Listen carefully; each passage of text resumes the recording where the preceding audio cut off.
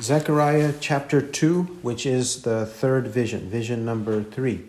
In this vision, God assures the prophet and the people that he is with them, he will benefit them, he will be glorified through them, and then also he will punish the wicked, and all for his glory. Chapter 2, verse 1. Then I lifted up my eyes and looked, and behold, there was a man with a measuring line in his hand. So I said, "Where are you going?" And he said to me, "To measure Jerusalem, to see how wide it is and how long it is." And behold, the angel who was speaking with me was going out, and another angel was coming out to meet him, and said to him, "Run, speak to that young man, saying, Jerusalem will be inhabited without walls, because of the multitude of men and cattle within it. For I, declares the Lord, will be a wall of fire around her, and I will be the glory in her midst. Ho there, flee from the land of the north, declares the Lord, for I have dispersed you as the four winds of the heavens, declares the Lord. Ho Zion, escape, you who are living with the daughter of Babylon. For thus says the Lord of hosts, after glory he has sent me against the nations which plunder you, for he who touches you touches the apple of his eye. For behold, I will wave my hand over them, so that they will be plunder for their slaves. Then you will know that the Lord of hosts has sent me. Sing for joy and be glad, O daughter of Zion, for behold, I am coming, and I will dwell in your midst, declares the Lord. And many nations will join themselves to the Lord in that day, and will become my people. Then I will dwell in your midst, and you will know that the Lord of hosts has sent me to you. And the Lord will possess Judah as his portion in the Holy Land, and will again choose Jerusalem. Be silent, all flesh, before the Lord, for he is aroused from his holy habitation. Amen. We have verses 1 to 5 that go together, and then verses 6 to 13. In verses 1 to 5, we have the vision and a bit of an explanation of what God is saying in the vision. Verse 1, it's another time where he lifts up his head, as we saw in 1:18, perhaps because he was thinking about the previous vision, and as he was contemplating it, he put his head down, but then God gets his attention again. So he lifts up his eyes and sees this vision. And in the vision, there is a man. This man in verse 1 is also called a young man in verse 4. The same man, most likely, from verse 1 and 4. Because the one in verse 1 is with a measuring line in his hand. He's going to measure the city. And in verse 4, that one is told, Jerusalem will be inhabited without walls because of the multitude of men and cattle within it. So the same man, the man in verse 1 is the young man in verse 4. Well, what is this man or young man doing? He's measuring the city. It says in verse 2, so I said, where are you going? The prophet is curious. And he, the young man, says to me, the prophet, the one measuring, the surveyor of the city and the prophet are in dialogue right here in verse 2. So, and he, the surveyor, said to me, the prophet, to measure Jerusalem to see how wide it is and how long it is. This young man declares that he's going on a mission to measure Jerusalem. Actually, even in verse 16, chapter 1, verse 16, to measure Jerusalem is what God had announced, 1:16. Therefore, thus says the Lord, I will return to Jerusalem with compassion. My house will be built in it, declares the Lord of hosts, and a measuring line will be stretched over Jerusalem. 1:16 coincides with 2 verses 1 to 5. In that, we have a young man measuring the city. In this vision, why is he measuring the city? Likely to see about building a wall. a wall all around it. The reason we say that it is likely that the young man wants to build a wall or walls all around it is in verses 4 and 5. Because God's answer to the young man is Jerusalem will be inhabited without walls. And in verse 5, that the Lord will be a wall of fire around her. So the young man, is thinking of a literal wall, but God says, no, I'm going to be a spiritual wall. God himself will be a spiritual wall. And this city is going to be so populous, it's not going to have any walls because of the multitude of men and cattle within it. Not a literal, but a spiritual wall. By the time we reach verses 4 and 5, this contrast or contradiction, first a contradiction, but a contrast, the young man is intending to build physical walls, but God says, listen, I'm going to bless you so much that you're going to have a multitude of men and cattle within it, and your city will not have walls. In a sense, all cities could and should have walls. It doesn't matter about the population. If the inhabitants of the city wanted a wall, if the mayors and the governors of cities wanted a wall, they could have a wall. But God's saying, no, there's not going to be any walls because I'm going to bless you so much. That's why. Now, verse 3, it says, and behold, the angel who was speaking with me was going out, and another angel was coming out to meet him and said to him. The angel who was speaking with me, this is our familiar interpreting angel. We first met him in chapter 1, verse 9. Chapter 1, verse 9, 1:13 and 14, 1:19, and now here 2, verse 3. The angel who assists him to interpret. Also, though, another angel was coming out to meet him and said to him. This other angel, another angel, who is this angel? If we keep listening or keep reading, he's speaking, and then it says in verse 4, and said to him. The other angel said to him, to the young man, run, speak to that young man, saying, Jerusalem will be inhabited without walls because of the multitude of men and cattle within it. So the interpretive angel is told by this other angel to run, to go to the young man and tell the young man, run, speak to that young man. Or he's told to run and speak to that young man. I gather from this that this other angel of verse 3, the likely person is the angel of the Lord in 1:11. In 1:11, here simply called another angel, but we saw also chapter 3, verses 1 and 2. The angel of the Lord is there in 3 verse 1. And then in 3:2, it says, and the Lord said to Satan, meaning the angel of the Lord said to Satan. The angel of the Lord and the Lord are the same in Zechariah. Also, another reason for this, we'll speak a little bit more of it later. In 2 verse 9, 2:9 and 2:11, the New American Standard Bible capitalizes the me of both of these verses. In chapter 2, verse 9, the last word, me, is capitalized. And in 2:11, almost at the end, sent me to you, it is capitalized. They believe that the speaker, the main speaker here in this section, is the Lord or the angel of the Lord, who is deity, divine.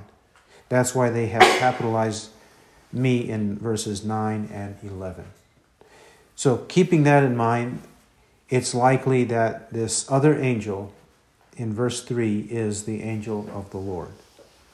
Okay, so verse 4, run, speak to that young man, saying, Jerusalem will be inhabited without walls.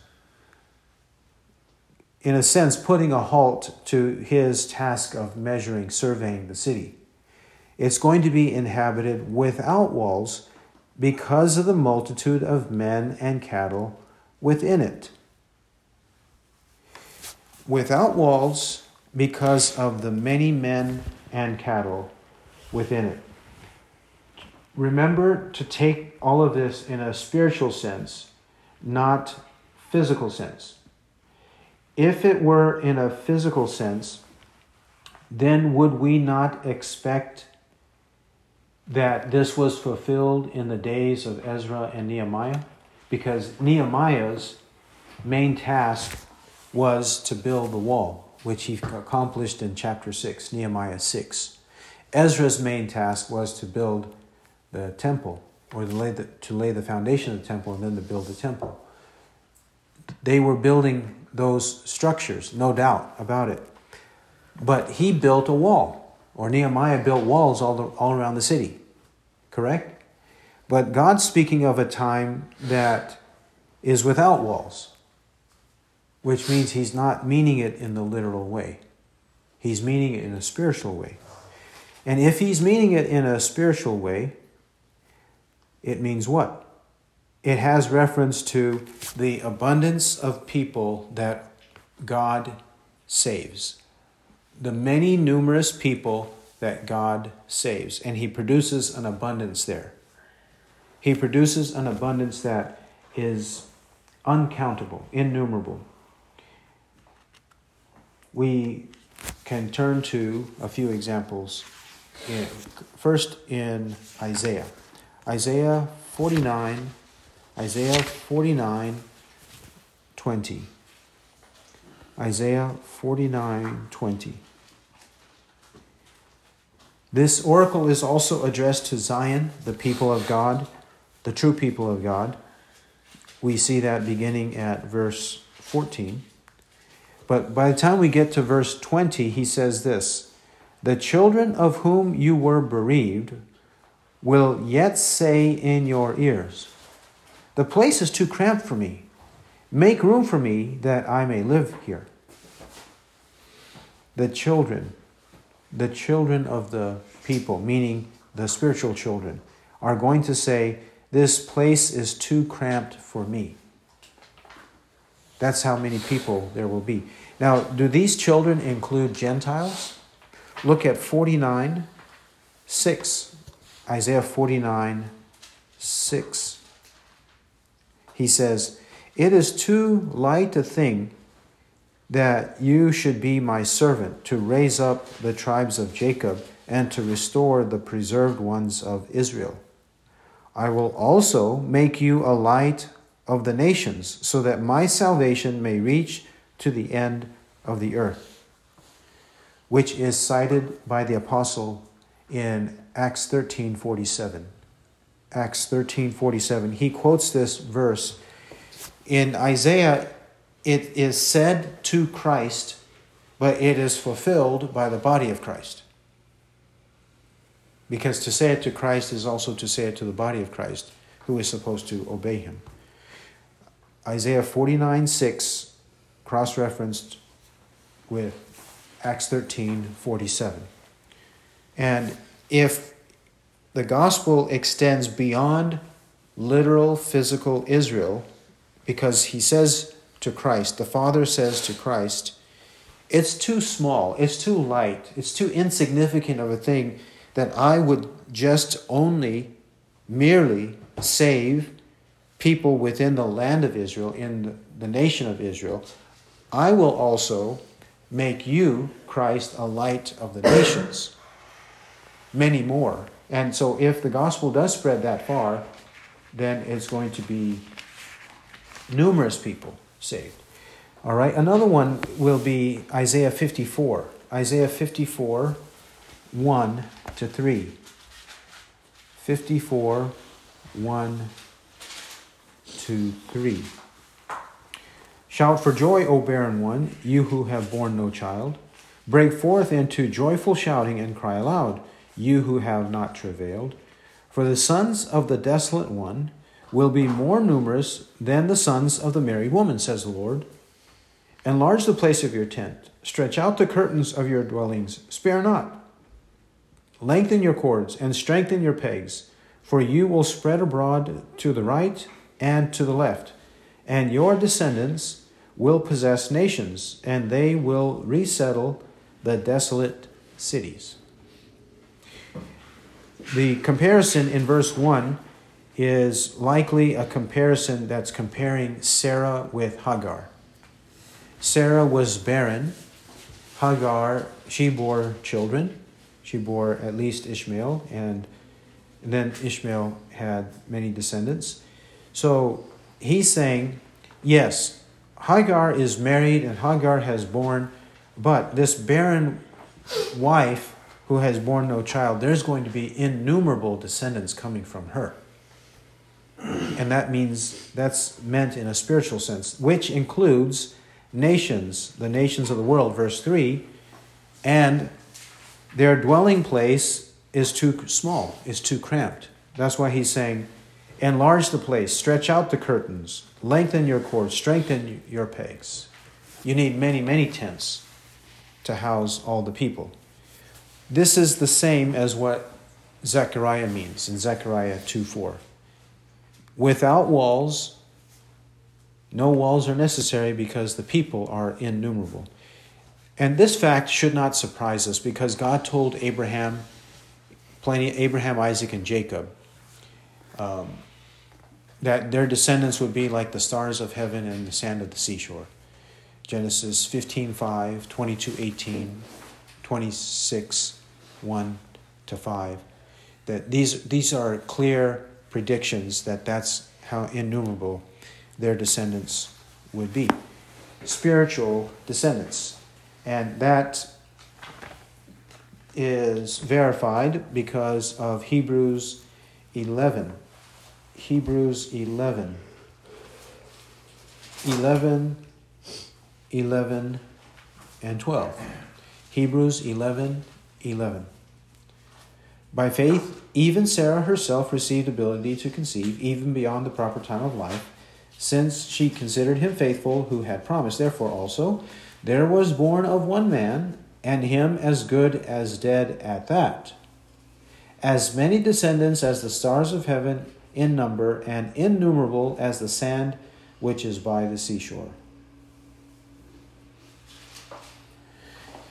There, Sarah's barrenness, and then her conception, and then the spiritual descendants of Abraham and Sarah. All there in these two verses, verses 11 and 12. Hebrews 11 and 12. That's the same doctrine Zechariah is preaching. And how is this possible? Verse 5 says, For I, F-O-R, a small word but not insignificant, because remember, when this word begins a clause or sentence, it most often means because. It expresses the reason or the cause. It's known as a causal conjunction. For I, because I. How is verse 4 possible?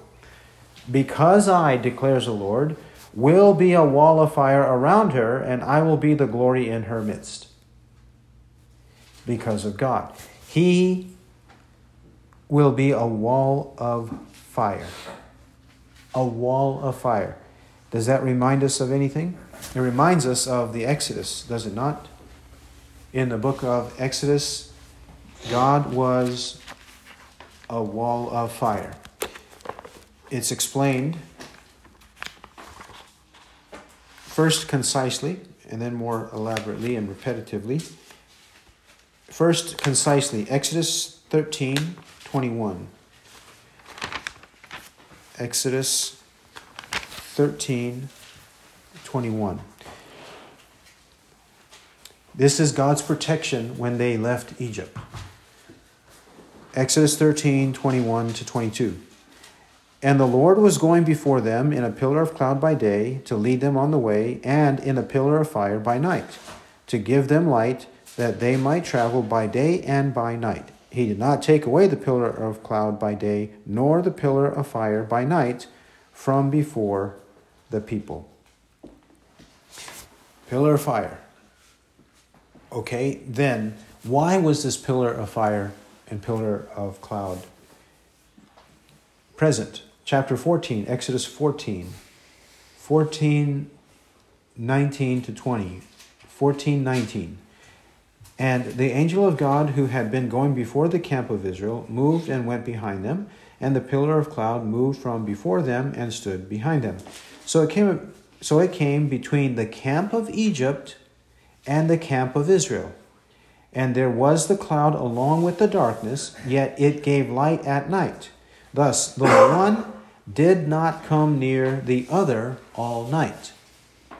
The Egyptians did not come near Israel because of this pillar or these pillars, because the pillars served as a protection. The longer version of this is in the book of Numbers chapter 9:15. Numbers 9:15 to 23. This is how much they were protected and dependent upon the pillars of cloud and fire. 9:15. Now on the day that the tabernacle was erected, the cloud covered the tabernacle, the tent of the testimony, and in the evening it was like the appearance of fire over the tabernacle until morning. So it was continuously, the cloud would cover it by day, and the appearance of fire by night. And whenever the cloud was lifted from over the tent, afterward the sons of Israel would then set out, and in the place where the clouds settled down, there the sons of Israel would camp. At the command of the Lord, the sons of Israel would set out, and at the command of the Lord, they would camp. As long as the cloud settled over the tabernacle, they remained camped. Even when the cloud lingered over the tabernacle for many days, the sons of Israel would keep the Lord's charge and not set out. If sometimes the cloud remained a few days over the tabernacle, according to the command of the Lord, they remained camped. Then, according to the command of the Lord, they set out. If sometimes the cloud remained from evening until morning, when the cloud was lifted in the morning, they would move out, or if it remained in the daytime and at night, whenever the cloud was lifted, they would set out. Whether it was 2 days, or a month, or a year, that the cloud lingered over the tabernacle, staying above it, the sons of Israel remained camped and did not set out. But when it was lifted, they did set out. At the command of the Lord they camped, and at the command of the Lord they set out. They kept the Lord's charge according to the command of the Lord through Moses. This is the kind of protection God is promising to provide his people. That's why they have no need to fear. And further, Zechariah 2 verse 5, he says, "And I will be the glory in her midst." I will be the glory in her midst. Well, in this verse, twice he says, will be a fire, a wall of fire, and I will be the glory. I will be, I will be. In verse 10, he says, verse 10, chapter 2:10, "For behold, I am coming, and I will dwell in your midst."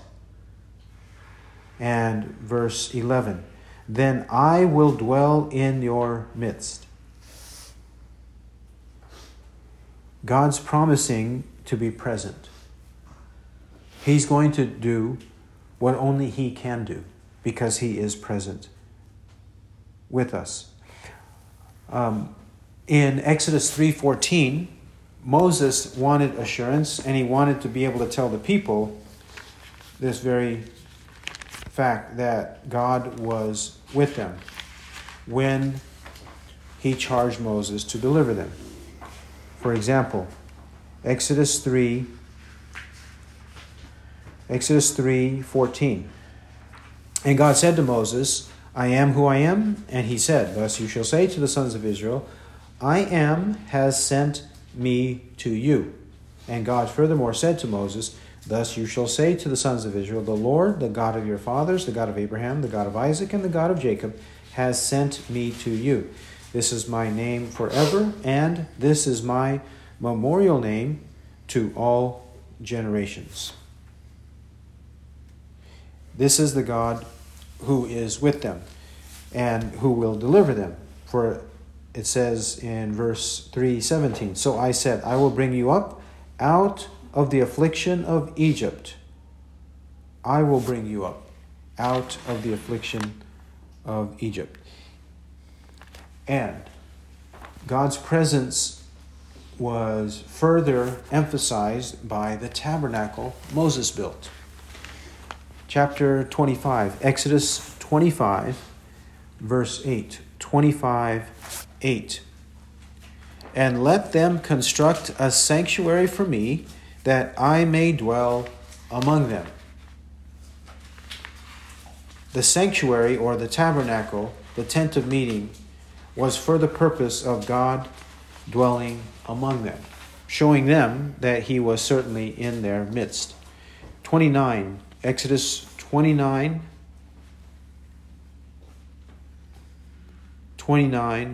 45 to 46. 29:45. Further explaining the tabernacle, he says, 29:45, and I will dwell among the sons of Israel, and will be their God. And they shall know that I am the Lord their God, who brought them out of the land of Egypt, that I might dwell among them. I am the Lord their God. The God who delivers them is the God who also dwells among them.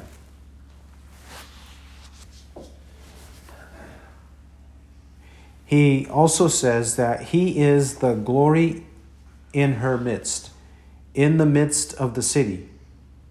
Remember, cities are often referred to in the feminine, she and her. We see this also, for example, in verse 10, O daughter of Zion, daughter of Zion. And so God is the glory in the midst of the people. He is the glory. We saw the passages about the glory of the Lord, the pillar of cloud. Okay, let's go back to the book of Exodus, chapter 40. Exodus chapter 40. When the tabernacle was completed, there's glory in the tabernacle too. Chapter 40, verse 34. 34 to 38. Then the cloud covered the tent of meeting, and the glory of the Lord filled the tabernacle. The glory of the Lord filled the tabernacle. And Moses was not able to enter the tent of meeting because the cloud had settled on it, and the glory of the Lord filled the tabernacle, both above and within. And throughout all their journeys, wherever the cloud was taken up from over the tabernacle, the sons of Israel would set out. But if the cloud was not taken up, then they did not set out until the day when it was taken up. For throughout all their journeys, the cloud of the Lord was on the tabernacle by day, and there was fire in it by night, in the sight of all the house of Israel. God's glory inside. The glory of God's dwelling. The word, people refer to it as Shekinah glory. The verb from which that word comes means to dwell. So the glory of God's dwelling place is that glory.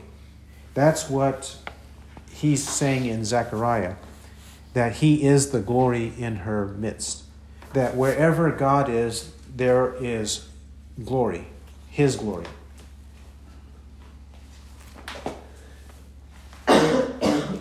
Revelation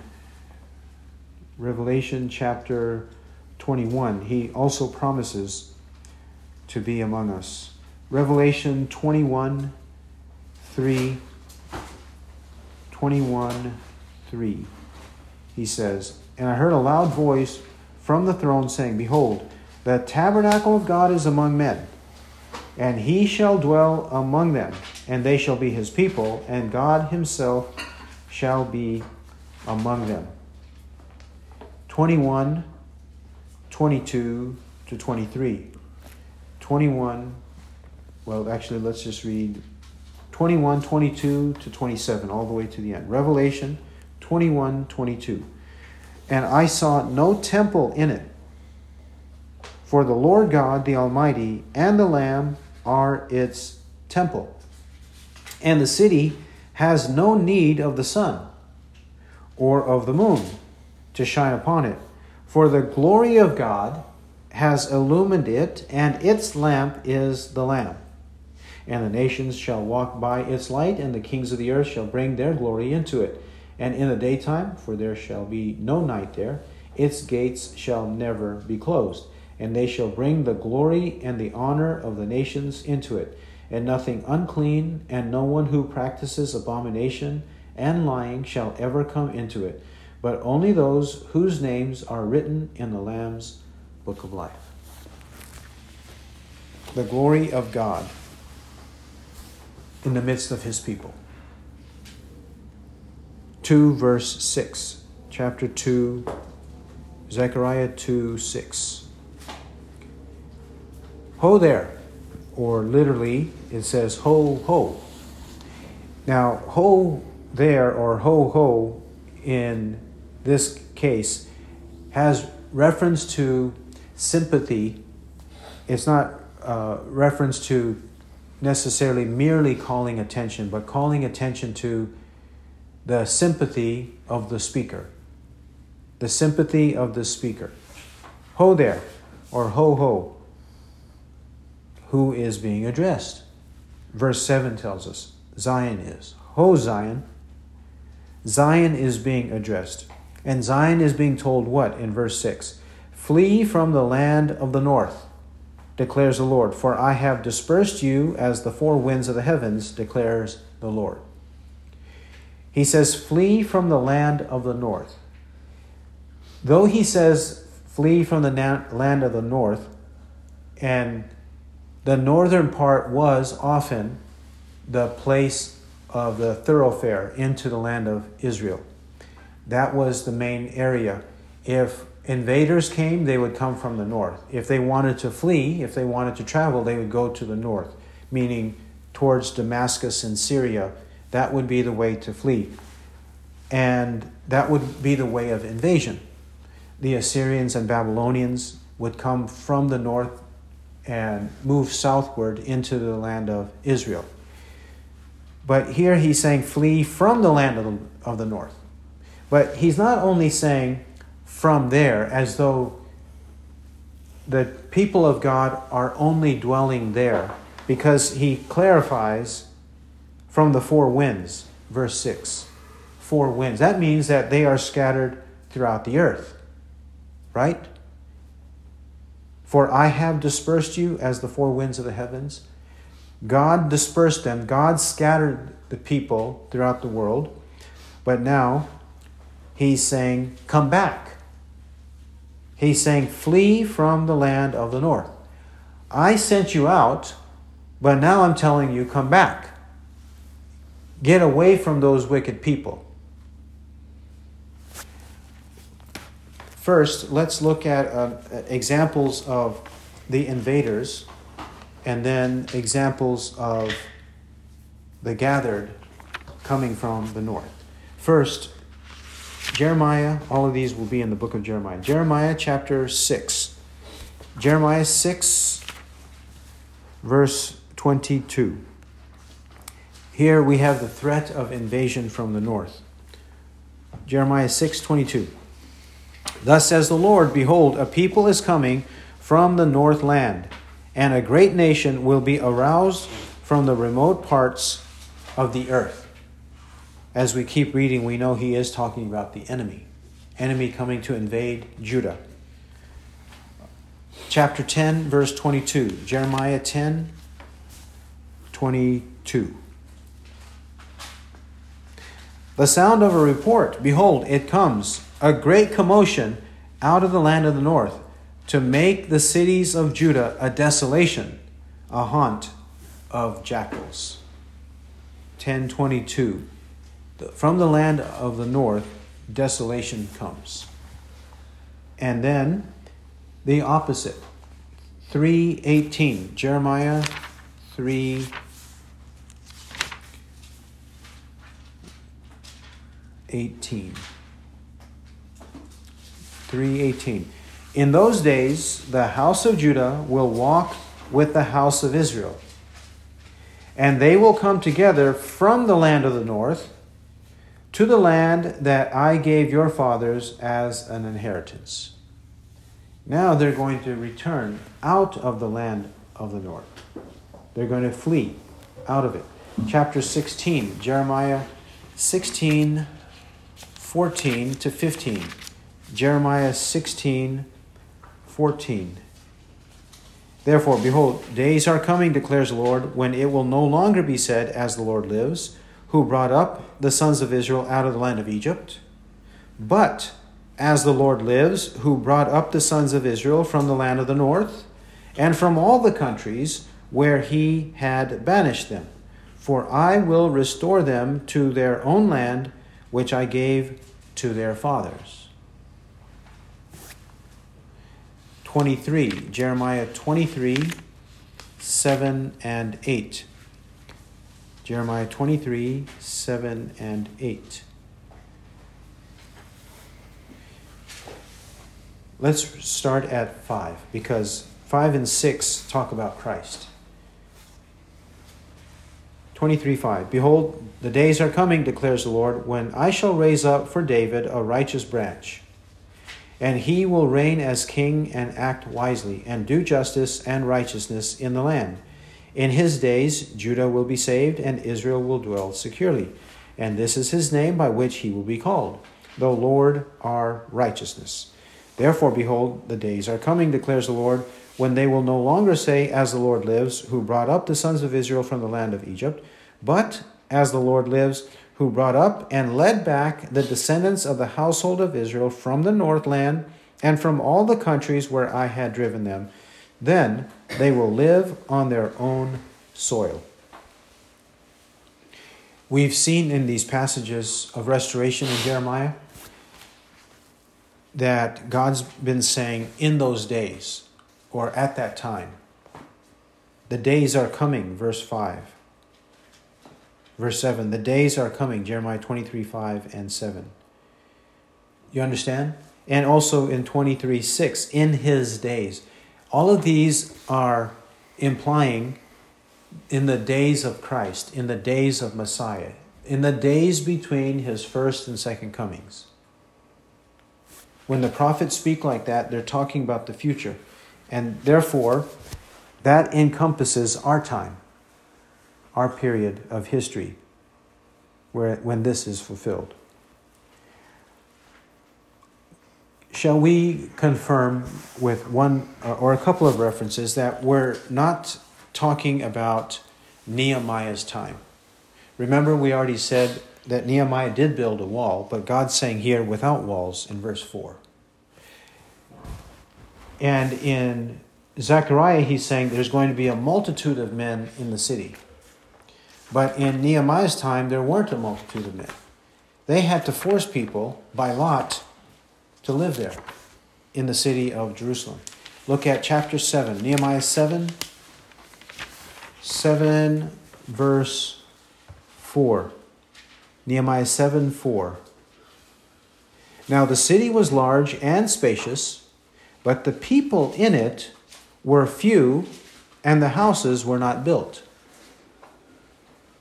Few people and houses were not built in the days of Nehemiah. And they were so sparse of people that, look at chapter 11, they had to cast lots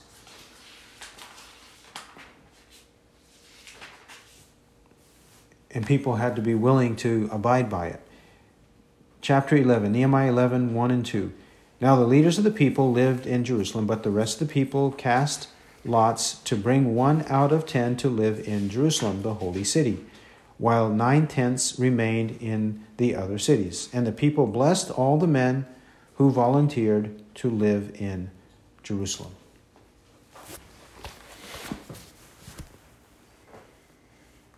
All right, now in Zechariah 2:6, we have another implication or another statement. He says, flee. Flee. Flee is something that you do in a hurry. Flee is something you do to rush out of the place, to rush out of danger, is it not? If we are to flee, and that is confirmed also in verse 7. Ho Zion, escape, you who are living with the daughter of Babylon. Flee, get away from Babylon. Flee and get away from Babylon. All right, well, this echoes what the people did in the time of the Exodus. Let's see there first. In the time of the Exodus chapter 12. Exodus chapter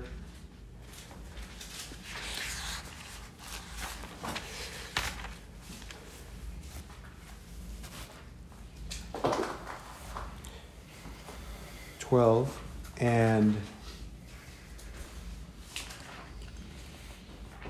verse 39. 12:39. Exodus 12:39. From 12:29 to 39, they are leaving Egypt.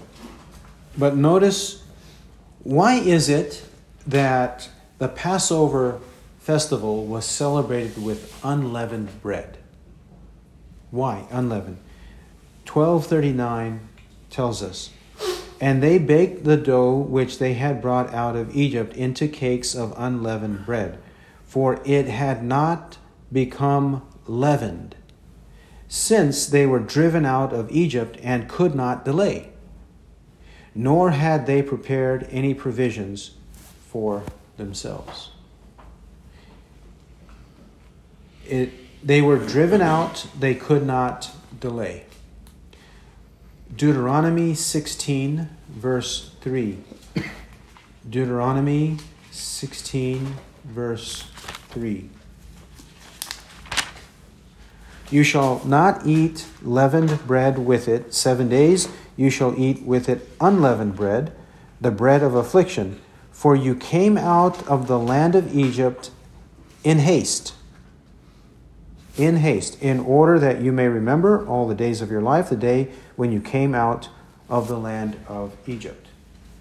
They came out of Egypt in haste, very quickly, because it was a rotten, stinking, filthy place because of its sins.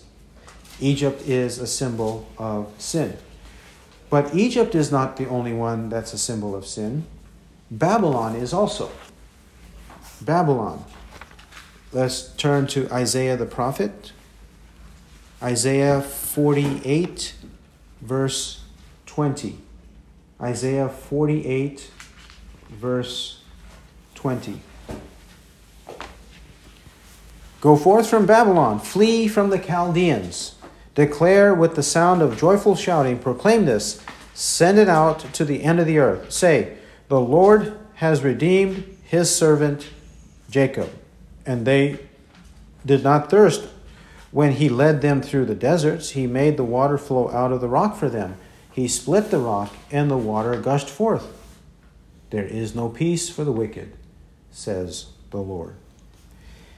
Even flee from Babylon. Flee from Babylon. God has redeemed you, and he's going to provide for you. When you flee from Babylon, he's going to provide, just like he provided Israel in the wilderness after they departed Egypt. If we depart from Babylon, he'll provide also. Also, Jeremiah 51, 6. Jeremiah 51, 6. We have another reason. 51, 6. Flee from the midst of Babylon, and each of you save his life. Do not be destroyed in her punishment, for this is the Lord's time of vengeance. He is going to render recompense to her. Babylon is a place of evildoers. They are about to be punished by God. So the people of God must leave Babylon to avoid being punished by God. Get away from the evil people, or else you'll be punished. This, of course, is imagery. The Passover and Babylon are both imageries in the New Testament. We see that Isaiah, Jeremiah, and Zechariah interpret Egypt and Babylon in a spiritual way. Correct? Egypt and Babylon in a spiritual way. Well, look also at 2 Corinthians 6:14. 2 Corinthians 6:14 to 18. 2 Corinthians 6:14. Do not be bound together with unbelievers, for what partnership have righteousness and lawlessness? Or what fellowship has light with darkness? Or what harmony has Christ with Belial? Or what has a believer in common with an unbeliever? Or what agreement has the temple of God with idols? For we are the temple of the living God, just as God said, I will dwell in them and walk among them, and I will be their God, and they shall be my people. Therefore, come out from their midst and be separate, says the Lord, and do not touch what is unclean, and I will welcome you. And I will be a father to you, and you shall be sons and daughters to me, says the Lord Almighty. Come out and have nothing to do with unbelievers. In Revelation 17 and 18, there also the apostle speaks of Babylon. He speaks of Babylon and the need to get away from Babylon.